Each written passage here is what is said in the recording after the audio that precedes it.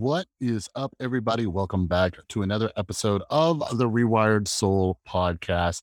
It's your host, Chris, and today I am speaking with April Rinne. So, check this out. I had not previously heard of April, but previous guest, awesome author and amazing at risk management, Michelle Walker. She introduced me to April. She's like, yo, April has a new book coming out. You might be interested. And I saw it. I was like, yes. So her brand new book is called Flux. And I absolutely love this conversation with her because what she calls a flux mindset, it's all about our relationship to change. And like, a lot of us suck at change, and life just throws these curveballs at us, whether it's some unexpected bill or repair, or something in our relationships or whatever. And actually, as I was saying that, what's interesting is I actually recorded this with April weeks ago before I lost my job earlier this month. So we were just having this conversation about, being able to deal with change and how we do that, and, letting go of control. And I swear it was less than a week after we recorded this that I lost my job. So I was able to put a lot of this stuff into practice. But these are things that I've been actually, doing for a very long time. And if you're wondering, how I've been able to stay sober after this job loss, or keep my head on straight after this job loss, it's a lot of what April and I talk about in this conversation. So I had an absolute blast talking with her. It's just, when you click with somebody, you'll hear that in this conversation. But I really hope, a lot of you are, inspired by, April's story and some of the things that she talks about in this conversation. But I highly recommend her book, because I can't think of a single person who doesn't struggle with their relationship to change. And she has actionable steps for all these different situations, which we'll talk about a little bit in this conversation. But anyways, make sure you head down to the description. Make sure you're following April over on Twitter and grab a copy of her book. All right. But yeah, while you're down in the description, make sure you're following me as well over at The Rewired Soul on Instagram and Twitter. I love chatting with all of you, but you'll also see what books I'm reading, and I keep you up to date on which authors are coming up and new episodes and all that. So make sure you're following me on Instagram and Twitter at The Rewired Soul. And if you're new to this podcast, make sure you're following or you're subscribed on Apple or Spotify so you don't miss any episodes. All right. But anyways, without further ado, here's my conversation with April Rinne about her new book, Flux.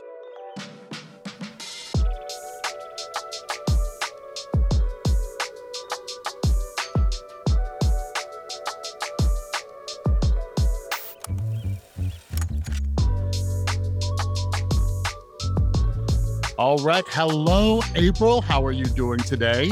I am well, thank you. Glad to be here. Yeah, so we were actually introduced by another phenomenal author, Michelle Walker. And she's like, hey, Chris, I think my friend's book, Flux, might be up your alley. And yeah, I absolutely loved it. So for those in my audience who have yet to meet you, April, can you kind of tell us what Flux is about? Like, what inspired you to write this book? There's a lot of personal stuff in there, but also it's very helpful to the average person. So yeah, I'd love to. Sure. So, Flux, and the subtitle is 8 Superpowers for Thriving in Constant Change. This has been something I've actually been working on technically for the last 3 years or so. But it really was more like 3 decades in the making. And I wrote it for a bunch of different reasons, and it certainly has evolved, as it took shape and took life. And obviously as lockdown and COVID hit and everyone's like, world in flux, like, tell me about it.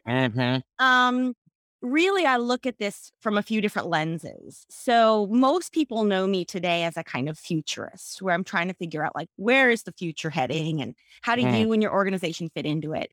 And I kept looking around going, like, every single organization on the planet really struggles with change. Yeah. And we need help. And I've also spent most of my entire career has been international.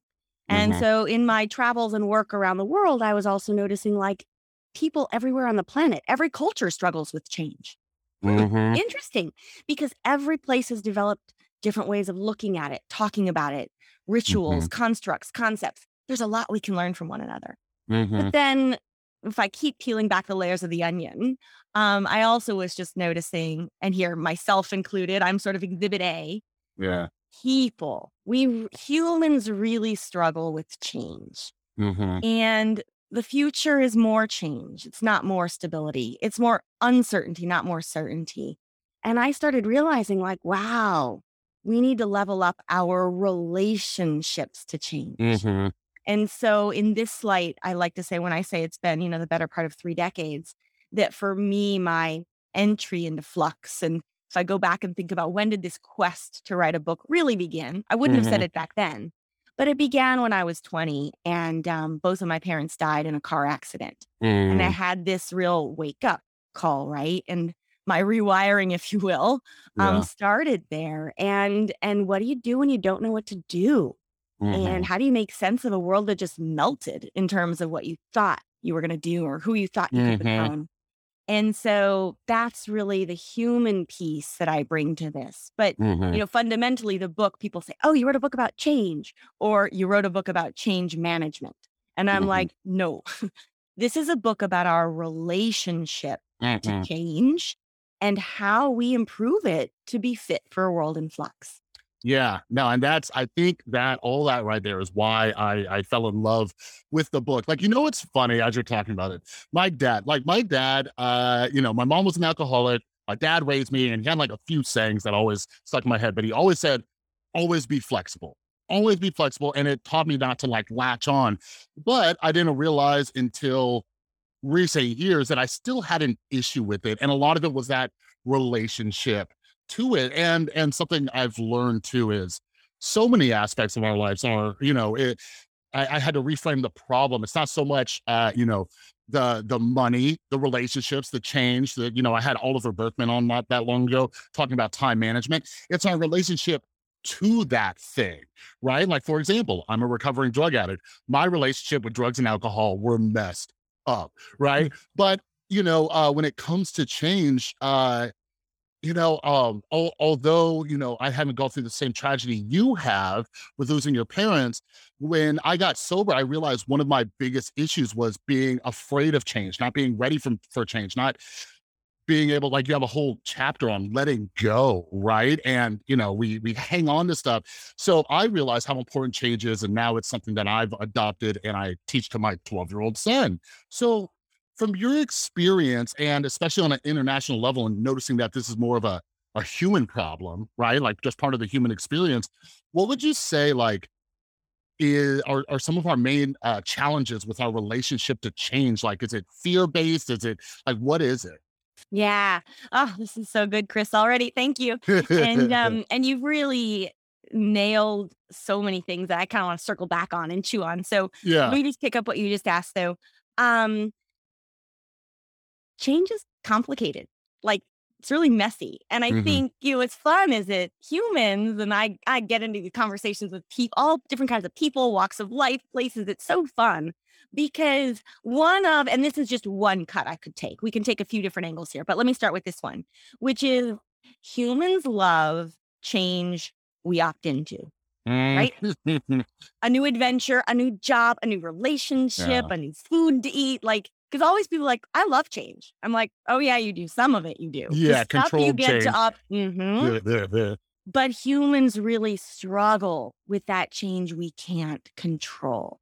Mhm. Now, that's the kind of change that blindsides you on a random afternoon. It's the kind of change that goes against your expectations, the kind of change that disrupts your plans, right? And it could be big change or small change. It could be, even people who are like, they get fed up with the most trivial kinds of change, but it's a symbolic of like they're really struggling because they can't control it. Mhm. So what you start to look at is really this relationship to control. Mhm. And that being flexible is one thing, but you still want to be able to control the outcome, Yeah. right? So what you're saying totally resonates with me. And that is something I have found across all cultures. But I mean, a few things we could tease out here. I really think that technology, for example, and I spend a lot of time working in and with Mhm. technology companies, startups, and so forth. I think there's this weird phenomenon going on right now, which is the more devices we have, or the more apps on any given device, the more we think we can actually control or engineer the outcome.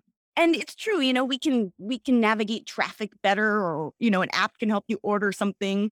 But at the end of the day, when change really hits, no amount of technology is going to quote unquote solve that, right? And I Yeah. think we've all experienced that over the last year. And so the more reliant we become, again, technology is a means to an end. It's a tool. It can be super powerful. Hmm. But the more reliant or addicted to technology you could say we become, the more we struggle when that change hits and we can't control it. And so I Hmm. do see ourselves a little bit, this is to me is a bit of a wake up call of like, we need to get clear on what we can and can't control. And Hmm. there's very little actually that neither you nor I nor anyone can control the future. Hmm. We can control how we respond, which I'm sure you've heard before. But there's also this sense of we are so, pardon my speech, like hell bent on controlling or predicting the future, the one Yeah. future that we want to play out in a way that works for us. And nothing could be further from the truth. What we're really after is an illusion of control. Mm. And Flux makes that really clear of like, wow, you don't control that much. But the way that I like to frame it is we can't control the future or the outcome, but we can control whether and how we contribute to an outcome or a future we'd like to see. Hmm. And this relates, as you were sharing earlier, this relates to your own individual future. What kind of Hmm. life do you want to live? How do you want to show up in the world, right? It also relates, I think, very much to the kind of macro or meta or societal level of how do we collectively as humans, what kind of future are we trying to build towards? Yeah, yeah, and, April, me and you, we could be best friends. I could sit here like, I'm sitting here, I'm just like, "April gets it. April gets it." I Mhm. I could spend the next 5 hours talking with you about our illusion of control Yeah. too, and we'll dive into that a little bit, but you said there were some topics that you wanted to kinda break down and chew on a little bit, and I love getting into the weeds and diving in and analyzing stuff. So what did you have on your mind? Well, you'd asked about the global piece as well. So, Mhm. various things. And I'm sort of thinking right now, like I gotta park some of these in my brain. Okay, we gotta come back to these. But let me just bring up I didn't mean to dodge the question about the cultures and the global piece. Mm, One thing I'll just tease out though is it's really interesting. And we see it today, but it's been there for a very long time, right? That change has been around as long as humans have. Like I like to say, like the only reason you and I are here is because of change. yeah. Like something happened way back when, and you came into being. But when we look around the world, there are differences between how we see change and how we navigate change. And I think one of the biggest ones, and we see this play out in lots of different ways, but a lot of cultures, and also I should give the caveat, I'm generalizing for sure. And I don't mean to Yeah. be making some big statement, but travel to these places, spend time in these places. This is kind of how it plays Mhm. out. That a lot of cultures in the East, Asia and whatnot, there's a kind of they're more of a collectivist culture, right? Yeah. Where it's all about the community and the whole, right? And so if the whole isn't okay, no one individual's okay. Mhm. And then there's the West writ large, which is more individualist. And so it's really about freedom and independence. And I'm not saying better or worse, good or bad. I'm saying both of those cultures have pros and cons, right? Mhm. But what's fascinating is when change hits, how do you navigate it? Mhm. And in collectivist cultures, there's very much a focus on we rather than me, right? We got to get through this Yeah. together. And so you're going to bind together and make consensus based decisions and so forth. And in the West, it's much more of a figure it out. Like you're not that you're on your own. That's too much of but it's like, Yeah. are you okay? And make sure that you are okay. And if each of us take care of ourselves, then the collective should be okay. And in the Mhm. East, it's like, whoa, we got to take the look at, is everyone okay? And then we work back. If everyone is okay, then you should be okay too. So Yeah. it's a subtle mental shift, but it makes a really big difference. And I think, we could have conversations about what this means for masking. We could have conversations Yeah. about what this means for traffic. I mean, it goes on and on. Yeah. But it's fascinating because even in Asia, like just from a mask perspective, like long before COVID or like you grow up wearing a mask. Mhm. You're masked all the time, but not to protect yourself. It's always to protect others. So Yeah. just interesting because that's just one tiny example of change, Yeah. but it also starts to bleed into issues like trust, issues like, it definitely rubs against independence and so forth. And so Yeah. there's always this kind of tension. And I like to tease that out because, again, there's a lot we can learn from one another. Yeah, yeah, and yeah, it's interesting. That's like just even on the topic of this pandemic that we've been in for almost 2 years now. I Mhm. often see that with the debates, and it's interesting too because I got really into about a year ago. I'm like, well, what is the difference between like the left and the right? What are their values, right? Because we're all the heroes of our own stories. Like nobody's out there to be like mean or whatever. But yeah, something I learned in one of the theories is that people on the left are a little bit more, a little bit more like seeing things broader, right? Mhm. Whereas on the right, it's a little bit more narrow. Like it's conservative. It's like, hey, it's right here. Let's deal with this. And it's interesting. But when oftentimes, like just for example, with the mass debate, I do see that coming up a lot. Like the individualist idea, like, hey, I'm young, I'm healthy. I won't get sick. I don't need this. And I'm just like, okay, but and then you see other people saying it's not about you, it's about the collective and all that. And there's some like balance in between those two. But one thing I loved about the book as well is, you know, without like I love it because it's good for everybody, no matter where on the political spectrum you are. But you do bring up some things, and I'm like, is April going to get a little too controversial talking about, like privilege, Mm. wealth inequality, and things like that, right? But it's more of you come at it from a way of recognizing it so we can address it and adapt to it and all that kind of stuff. So one thing that you hit on, quite a few times throughout the book is privilege, right? And I always find it interesting because I'm a recovering drug addict who almost died, right? And I think of myself as privileged, right? Because my mom was 7 years sober, for example. Just she helped me get sober, right? I had the privilege of her paying for my sober living, things that were completely out of my control, right?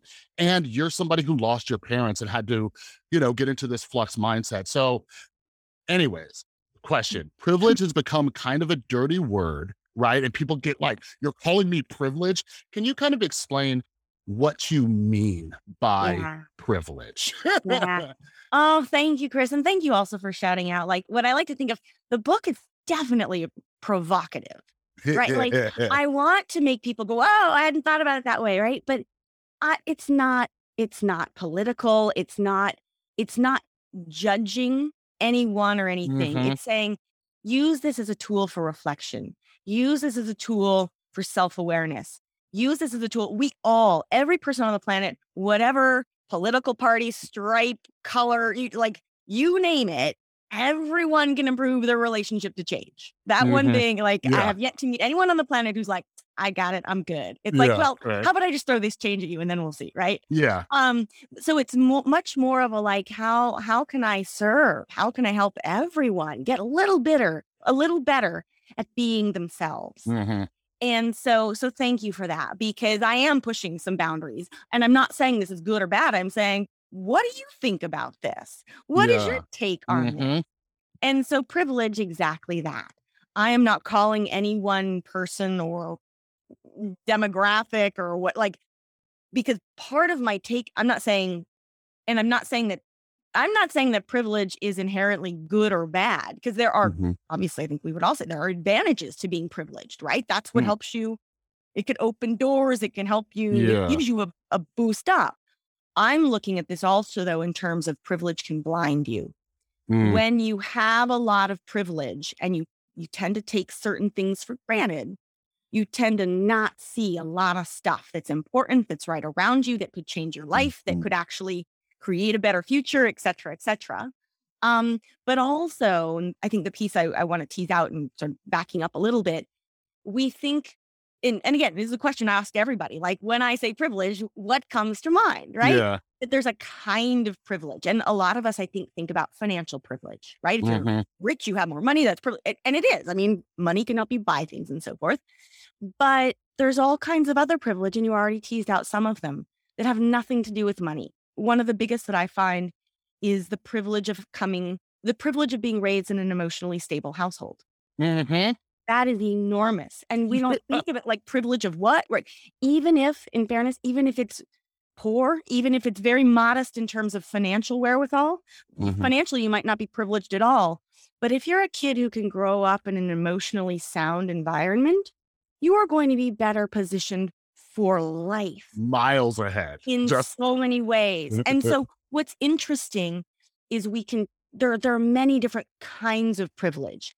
And Mhm. a lot of people, I like to think, I haven't done like empirical research on this, Yeah. but like every person struggles in some way. Everyone has things knocks against them, and they may be driven by society, they may be driven by our own mindset, and a lot of this is like the stories we tell ourselves kind of thing too.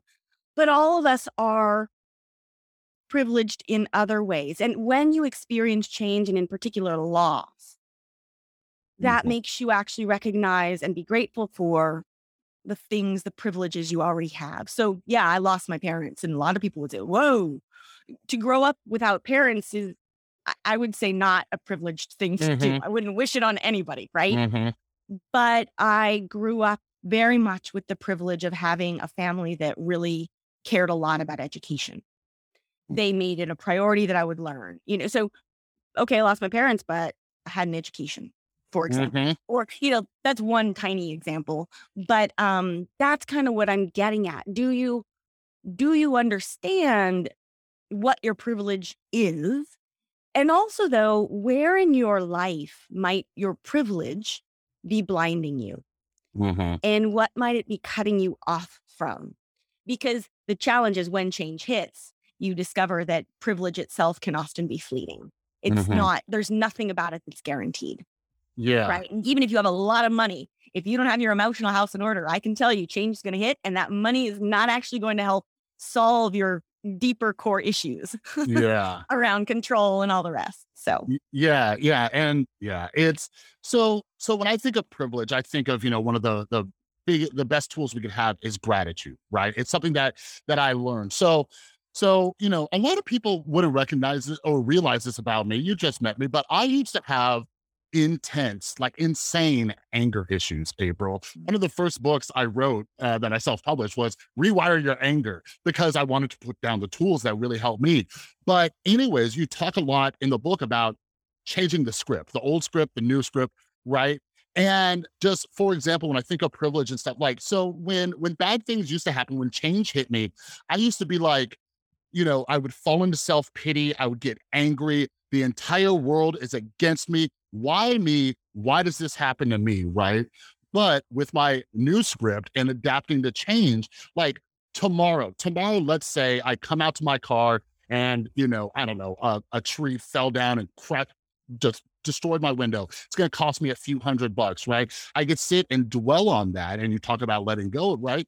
But I let go of it. I recognize, the privilege that I had, that during a pandemic, when millions of people have lost their jobs, I have a job where I've been able to work from home, have money to pay for that repair. You see what I mean? Like that's like these are the things, and like I get it because I worked in treatment for a long time, and it's difficult because some people are like, we want to sit in that self pity, we want to say the world, had the worst luck and all these other things, but when we could rewrite that script and change our mindset just a little bit and say, hey, it could be worse. You know what I mean? And you talk about that a little bit in the book, right?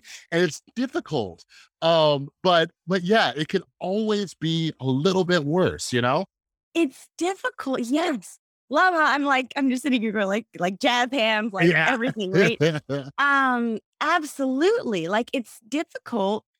But what's also interesting, and this is more of a kind of letting go thing, and people often say, like, you're a futurist. You can't say let go of the future. Like, you're not allowed. That's like crazy, right? Mhm. And I'm going, whoa, whoa, whoa, back up. Like, you're not getting what I'm saying about letting go. That we have this script, and let me actually first, let me spend just a minute on this whole notion of script and just this sense that you and I and everyone has a script Yeah. that are the norms and the narratives and the stories we tell ourselves Mhm. about the kind of life we want to live, which is awesome. But also, they're the stories that people in society has told us about the world we should expect to live in. and the way we define success and the way we define how or whether you're valued in society and all these sorts of things. And, everyone's script is different because everyone's lived experience is different and it relates Mhm. to, how you were raised and cultures and I mean, all kinds of stuff. And no one script is better than another, right? They're just, everyone has one. Mhm. What we're struggling with today is that for a lot of people, the script that we were given, that someone else wrote for us and said, Yep. how the world's gonna work, right?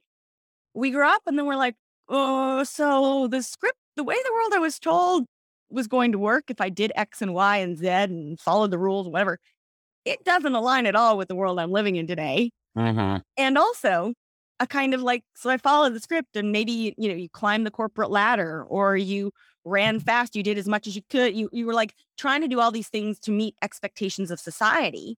And all of a sudden you're going like, this isn't working for me. Mhm. So when I say script that we have we're living, many of us, and myself included for most of my life, right? I am exhibit A for this. Mhm. Living a script, A, that I did not write and I'm not the author of, and I'm realizing, whoa, I need to write a new script. Not only that I feel like aligns with who I am, but also that is fit for a world in flux. Because Mm. a lot of the old script, what I call the old script in the book, it's very sort of top down, command and control. If you do this, if you do X, Y will happen. And Yeah. for a world that humans can kind of engineer and control. And so that gets thrown like out the window when flux hits. And again, this is where the last 12 to 18 months, I mean, I was writing the book before lockdown. I was writing the book before COVID. It is not a book about 2020. If anything, 2020 has been this incredible like validation and accelerant for these ideas because it's like, Yeah. whoa, here we go. Right. Yeah. Just a million examples right in front of you. Just handed to Right, right, you. and I'm like, when I say a world in flux, all of a sudden everyone's like, "Tell me about it, that's my life," as opposed to Yeah. me saying, "Here's what we have now." I will call out that the things I was worried about before COVID, the kinds of things that were in flux, and here we're talking about automation and artificial intelligence. We're talking about climate in flux, right? We're talking about big things in flux. Those things are still there. They did not go away during COVID. If Mhm. anything, they're actually bigger Yeah. sources of flux now. But real quick, I want to just mention this letting go, right? And how when I say let go, for a lot of people, they think failure. They think giving up. They think, oh, letting go, doomsday, we're done. That is not what I mean at all. What I mean is exactly what you were sort of echoing just before, which is we are so twisted up in our own minds about how the world needs to work out and it needs to go our way that we're basically almost like strangling the future because we want it to go so badly. And if we Mhm. could just actually let go that it has to go this one way, what we actually do is we create space, we breathe oxygen into other possible futures. And I know that Mhm. sounds a little bit woo woo, but there's this sense of like, get out of our own way, Yeah. right? And that if we do, we start seeing things we were missing before. Yeah. Yeah. I actually have an upcoming episode with Randolph Nessy. He's a evolutionary psychologist. Mhm. And one of the evolutionary theories around depression is it's us pursuing a goal that's no longer working out. So it's a problem with letting go that leads to Yep. depression. Yep. And I so like when we talk about this and I hear you saying expectations and I like man, and one of the best things I ever learned, my mom taught it to me when I got sober, but it's very prevalent in 12-step rooms and stuff like that. But there's a quote, and I would tell clients, people who are newly sober or just people trying to go on this journey of like personal improvement, this quote, and I would tell people like get it tattooed or whatever. But it's my expectations are inversely proportionate to my serenity, right? Like that just I remember that on a daily basis. When I set my expectations here, I get miserable. But some people think that means like, oh, just be a pessimist and don't. No, no. I just keep it balanced. I keep it Yep. balanced, and I try to stay in the now and look at what I can control versus what I can't. Right. And I wish I could transmit like the feeling of relief I got when I understood that principle of like managing my expectations because, like you said Like there's this script that we're given from the world. And, maybe, for example, it's a script from an abusive household, right? A parent telling you that you're not good enough, or the world, or a boss, or a boyfriend, or a girlfriend, or whoever it is, right? What people feed us, and that becomes part of our script, right? Or there's the script that money will make you happy, stuff will make you happy if you have this car, if you have this house, all these things, right? So something I've been thinking a lot about lately is the script around the idea of meritocracy, right? And I would think about that while reading your book. So there's a script that we're given. If you do good in school, if you go to school, do good, get good grades, you'll get into a good college. You do good in college, you'll get a great job, have a good career, and then you will be happy. That is a great script. And wow, cool. I have this recipe for success. And a lot of people fail to realize that it doesn't always go that way. So just real quick example, and I would love to hear your thoughts of overall that topic, but I am someone who was a drug addict for almost a decade, got sober when I was 27. I'm a college dropout, right? And I've realized that I have to do X amount of work to kind of balance the scales for things that, whatever, that's within my control, although the outcomes aren't. Mhm. You know what I mean? So although I can't afford college right now, I've read 260 books so far this year, right? Because that is in my control. So anyways, I'll Yeah. shut up now, but I can go on that. No, I'm like, can I riff on this? Because I Yes, like go. because you are nailing it, Chris. And I Yeah, do agree, like we could talk forever. This is yeah, fabulous. I feel like I've made a new friend. Like yep. I knew we would be friends. I knew we would get along, but this is just like brain buzzing.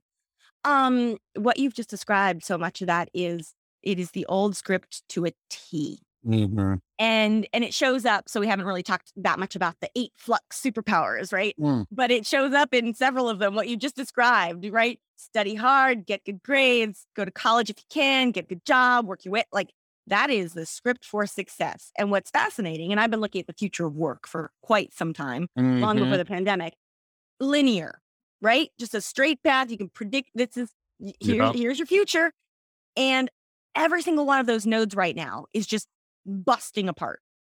The future of work is not a straight line. A lot of people don't want to climb the corporate ladder. For a lot of people, the education and the cost of education, it's not working. Mhm. Meanwhile, however, to your point, there have never been more ways to learn and get smart and pursue your, follow your curiosity. There have never been more ways to earn income before, right? Mhm. And I'm not saying it's easy. I'm just saying we're looking at a universe that has so many different ways to learn, to contribute to society, to earn income, all of that. So you really got to kind of break down those barriers again, break down that script in your mind and say, whoa, what part of this is working? What part of it isn't? Mm. Another one I love to riff on. And so that shows up. There's a superpower about how we think about our careers. That's like a Mhm. little bit in that vein. There's another superpower though, that is really about the superpower is called know you're enough, but it's really about our obsession with more. Yeah, I And love we that are part, by the way. so yeah, and this one, I gotta tell you, Chris, it's just sticky. People like it. It's like everyone's like that, like help, letting go, running slower, and knowing you're enough seem to be the most where people are like, help, you have described my life. Mhm. But so more, and think about this. We have been told that more is better. And we've been told that you will be happy when you have more fill in the blank, more money, more power, more prestige, more love, more likes, more followers, more. But Mhm. it's like more, more, more. We are obsessed with more, and it's mostly making us miserable. Yep. And then you sort of back up and you say, so where does this obsession with more come from? And you're like, wow, it's a very modern phenomenon, and it has an enormous amount to do with consumer mass marketing and Mhm. consumerism. And separate conversation, a riff on consumerism and certain parts of capitalism and so forth. But like consumerism exists to make you feel like you will never be enough, so you must go after more. And Yeah. we need you to keep buying stuff. So Yeah. we're going to get you on this hamster wheel. Just buy, buy, buy, consume, consume, consume. And at the end of the day, what do we have? We have a bunch of people who are, you know, living beyond their means with too much stuff they don't need and Yeah. not happy. Can I Yeah. tell you one of the best things I heard just before I forget.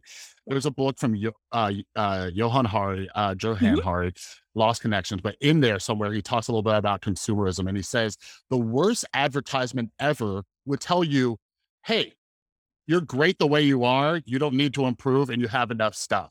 Right? So once you kind of look at Exactly. the consumerism and that, it's designed to tell us that we're never at enough, right? Exactly. Exactly. And what's interesting, so what if I told you it gets kind of scary as well. Mm, What if I told you that today more people believe that their purchasing decisions have a greater impact on society than their voting decision? mm. Think about when, well, sorry, shit hits the fan. Am I allowed to say that? Yep, go But for it. when war was declared way back when under Bush too, what were we told to do? We were told to go shopping. Yep. And it's like, oh my God, what just happened to our role as citizens of like just being in community and helping one another? So it's Yeah. fascinating in that regard. But the punchline, and just to kind of put a bow on this, if you will, this is the best way to put it. And again, you can substitute or put in the blank like money or clothes or food or stuff or whatever. When we are always after more, Hmm. we will never find enough. It's impossible because Yeah. when you get whatever that more, you need more, more, more. When you're after more, you will never find enough. But when you know you're enough, and again, that is your point of sufficiency, contentedness, not Hmm. too much, not too little, right? Yeah. When you know you're enough, you will immediately begin to see or to find abundance. Hmm. And that's fascinating to me because when you know you're enough, all of a sudden you start everything more than you're enough is just like excess. It's abundance, it's goodness, but you're not striving after it. Yeah. Yeah. And what's interesting. So I when I was about 3 years sober, I got really into mindfulness, and then I got really into Buddhist philosophy. And you also referenced the work of Dr. Judson Brewer, who has been a guest. Love him. We've done some Awesome. some work together. But anyways, in they have this Buddhist like kind of a parable of the hungry ghost, right? Mm, And it's that never enough. Like think about a ghost eating, it's never full, right? But anyways, one of the things they said, when we get sober, is like one is too many, 1,000 is never enough, right? But I mm, always try to take something and look at it more of a broad perspective. And what I realized, like I thought it was just us addicts, but it's a human condition where we're like this glass with a hole in it, right? No matter how much you fill it up, it just keeps leaking out. And I recognize that like I had so many terrible relationships, right? Like you talked about like money and, power, status, all this stuff. But I noticed it with relationships. Like, no wonder why I was never happy in a single relationship because nothing she did gave me enough love. She never gave me enough attention, right? So finally I had to sit back and say, what is my enough? What is okay, right? And I can look at, my apartment that I live in. Is this okay? Do I need something bigger? So here's my question for you, April. All right. So like I always try to think of like somebody who's gonna argue with me and say, Chris, you're an idiot, right? So when we're talking about enough, like there is this thing where, I'm big into like evolutionary psychology. And one of the things is we have to be motivated to move forward and improve, or else we would just be lazy lumps and stay stagnant. So where's that balance? Tell me where that balance is of having enough, but still trying to improve my life so I don't just plateau and just no longer improve. Because I'm like, oh, I'm as good as I'll ever be. So I'm fine. Right. yeah, and this is what I love. It is not about kinda get to your enough and then check out. Yeah. Not at all. And a friend of mine, I love how they put this. They put it in the context of letting go, but it actually applies across all the superpowers. They're like, "Oh, you're not saying don't strive. You're saying get out of striving's shadow." Mm, And I like this because what I'm trying to get at, and so, and in fairness, in the chapter, and the first half of my career was spent in global development. So this sense of like global inequalities, and I've spent lots and lots of time. I can tell you in gory detail the difference between a family that is living on $1 a day, hmm. $2 a day, $5 a day, $10 a day. I mean, that's a cup of coffee to you and me, but I've lived and worked in those communities. And I can tell you from a financial perspective, not a single one of those is enough. So I want to be clear when I say it's a different conversation to be talking about knowing you're enough when you're coming from a point of excess Yeah. versus when you truly not enough is not enough. Not enough is not a good thing either. And so again, the sense of being provocative about stuff, but I'm not assuming that any one person has too much or too little. It's unique to each person. Yeah. Yeah. But so the first step that I really want to tease out is, do you know you're enough? And it's funny because people are like, oh, that's a typo. You mean, do you know that you are enough? I'm like, Yeah. actually, I'm very deliberate. YOUR, you're enough, your point of sufficiency, Yeah. satisfaction, so forth, which includes knowing that you are enough just as you are. And oh, by the way, you always have been. From Yeah. the moment you were born, you were enough. Society and consumerism, they're doing a really good job of convincing you otherwise. But let me tell you, that is not the way of the human. Like, it's just not. Yeah. So back to your question, the first thing that I find very few people have done is actually figured out what is your enough. Like, have you thought about it? Like, Yeah. create your enough list, right? And it goes down to everything from where you live to so much of this, though. We're so, in a way, over indexed, if you will, Mhm. on the more stuff. But many of us, I would say, are in the not enough or the lacking category when it comes to relationships, when Yeah. it comes to the stuff that fills you as a human and has nothing to do with money and nothing to do with prestige. But we've started chasing these, shiny balls out in society.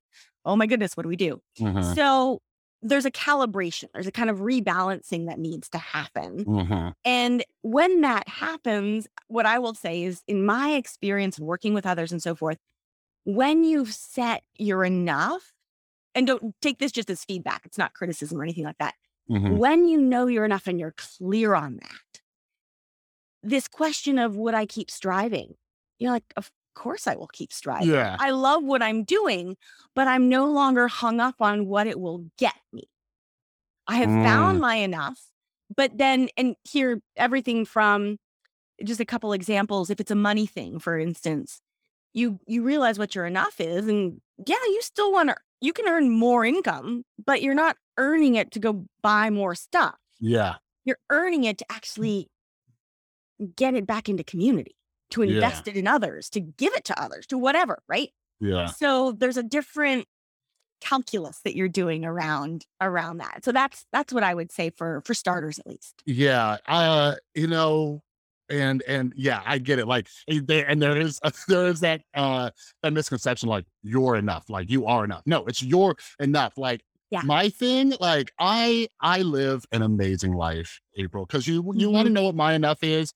It's a few things: my sobriety, my son's health, my girlfriend's health, and like, and my close friends and family.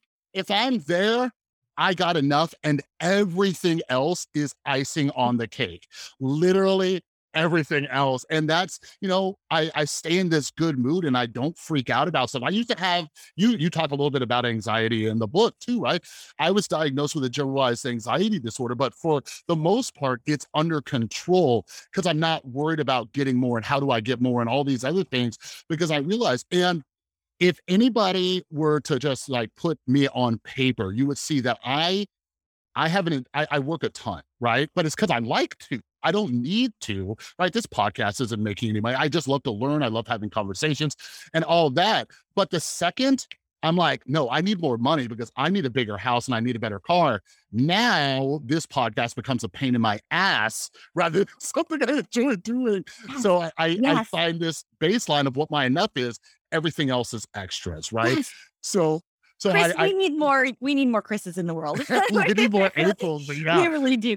Let me just tell you, if I can share a little bit, Yeah. that it is very, like, what you're saying is like music to my ears. And it also indicates to me just a clear comfort with yourself, and and self-awareness, and self-love and self-respect, and dignity, and knowing who you are, and just like Mm, knowing who you are and being grateful for all the abundance that you have in your life, but that it's not about what society tells us to go and do. I find that this know your enough, and this is it's a theory I have, which informal, nothing too researched other than observing people. There's this cohort, I don't know, Mhm. where what I call it, and other people have done a lot more work on this than I have, this notion of when we get caught in this kind of how do we accomplish? How do we do in society's eyes more? What's my next title? What's my next promotion? What's my next salary? What's my like Mhm. there's like how can I accomplish? And no amount of these accomplishments is ever going to make you fully satisfied in society's eyes, so to speak. Yeah. That's where the anxiety kicks in. Mhm. And there comes a point in time, and this is where, and more of a meta, a meta comment, a certain amount of anxiety is normal. It's natural. It's healthy in humans. Yeah. Judson would say this too. It motivates us to do something, to do stuff, Yeah. right? A little bit, right? Where when you feel anxious about stuff that makes sense because you care about it. Yeah. But there's this point after a certain point, and the point is pretty low, it happens pretty fast, Yeah. that anxiety becomes toxic. Anxiety becomes debilitating. Anxiety Mhm. becomes, not helpful. And I find that people who are often very accomplished on paper, they are afflicted by this anxiety to a degree that is really sad to Mhm. observe. And, I have found myself caught somewhere in the middle of that. Mhm. I had anxiety. I grew up in an anxious household. So it Mhm. wasn't until I was much, much, much older that I realized I did not know what not having anxiety was because I'd never not known it. Mhm. And that was just this, yeah, huge wake up call, which actually pointed with the point that anxiety became a much bigger theme in the book when I Mhm. realized, oh, it's not just me, it's like a lot of people. But I think that insofar as we're going to define our worth or our value or what matters as according to what other people think matters, Mhm. we're going to be racked by anxiety. Yeah. But if you can get clear on what that is for you, which you have, and it's such, I cannot underscore, I think you know this, but like what a gift it is that Mm. what privilege actually, in the best of ways, it is to know this about yourself. And this is the kind of privilege I think we should all have access to, but it takes Mhm. time to build. You had to do the work. That's another piece Mhm. of all of this. That didn't drop from the sky. You didn't just, Oh, yeah, this took you weren't endowed with years. years and hard work. And what I like to think of, it's a practice. Mhm. You practice this and practice this and practice this days and years in and out. And not every day did you feel this way, right? Mhm. Not every day were Yeah. Oh, no, and it took I still time have to my get random there. bad days, but Yes, overall, I but sit back but and you reflect. got there. Yeah. You didn't, it wasn't something that someone else just gave you and then you had to like integrate or like boom, there we're done, a sort of quick fix. You did the work and you practiced and you got clear and I'm not speaking for you here, but like it's some version of, you had conversations with yourself. Mhm. You really dove deep. You thought about the kind of life you wanted to live, how you wanted to show up for others, like all of that. That takes practice. Mhm. And not just thinking about it, doing it. So Yeah. my kudos to you because that's exactly your flexiness score. Yeah, no, that's why I love the It's book good. because you put into Yeah. words things that I've been trying to do, right? And you put it right here. And I have one more question for you. And everybody listening, like we have barely scratched the surface. Like your book has all like the superpowers, you have reflections at the end. One of the things I love, if I find a book that can give me some, like you said, it took work. If I have a book that can tell me to do something, so I don't just sit with it and say, okay, now what? So I love that you did that. But Mhm. anyways, last question, and this might be too in depth, and we may have to do a part two, but succinctly, there's this debate around like the individualism of kind of like personal development, right? Like me, I what I can control and all this kind of stuff. And reading your book, that is nowhere near. It's not like, hey, focus on me. I can't control the rest of society, right? You want people to you know, have this broader, like, kind of sense of community and how do we help others? And things that I'm personally passionate about is how do we get mental health care to people? Like, because I come from an addiction background in mental health.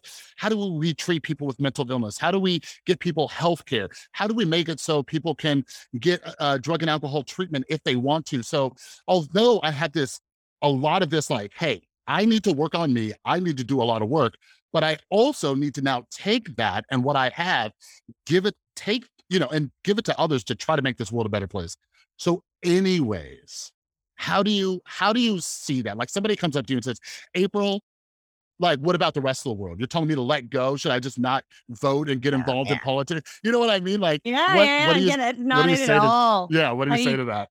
my whole I think a lot of it goes back to how my upbringing, which was both my parents were teachers, so there was not a lot of money, a lot of stuff, but there was a huge emphasis on learning, education, and also the two things I was allowed to like spend money on were education and travel. But this sense that the world is bigger than your own backyard. And fascinating back to what our dads taught us, right? Mhm, And I can also call out like my mom was clinically depressed. I have struggled with depression. Mental health is a huge piece in this, and whether it's depression, whether it's bipolar, whether it's anxiety. I mean, mhm, it's all there, and we need to be surfacing these conversations and having them candidly and openly and wholeheartedly, much more than we are. Um, and my dad, though, so my mom was really challenged, very hard growing up. My dad was kind of my rock. He was not perfect, but we got along, and he would always tell me couple things. Well, one was from a diversity perspective. He was like, "Why in the world would you ever want to go and hang out with people who look just like you and like talk like you and eat the same thing? Like, what's interesting is like that." He yeah, said, "I want you to go to school, and the more different someone is from you, the more interesting they are to get to know." mhm. Go and like, and the other, I love that. I just like to bring that up Oh, because yeah, love it. even today, I'm like, it's so true. And I love my friends, wherever they come from, but the diversity is what helps us really identify as something more than just our little insular community. The other thing, though, that he would say to me is the fact that you're a girl and get to go to school, those two things make you one of the luckiest kids on the planet. Talk about Mhm, privilege. He's like, the privilege of getting an education. So I want you to go and learn. He said, but do not think that this privilege is somehow your entitlement. You have, because you've been so lucky, you have a duty, a responsibility to give back. mm, And that means helping others who don't have, in whether it was, at that point, it was very simple to say access to education. Now I could say access to a lot of other things, right? As we look globally. But I bring this up because I have learned we have to get our internal houses in order. If we don't, we can't show up for the world. But the mhm. point is not to get your internal house in order so that you can go live your insular life. Your Yeah, point is to get your internal house in order so you can go serve the world, yeah, so that you can actually I mean, you unleashed on the world is going to be so much better than you kind of, I don't know, staying in your little corner. yeah. And so and it's been fascinating. And it's a nice note to kind of wrap on more or less. But like the number of parents who have come to me saying, how do we get this to our kids as young as we can? People coming to me saying, I need this obviously in my organization, but others have said, we need a flux manifesto.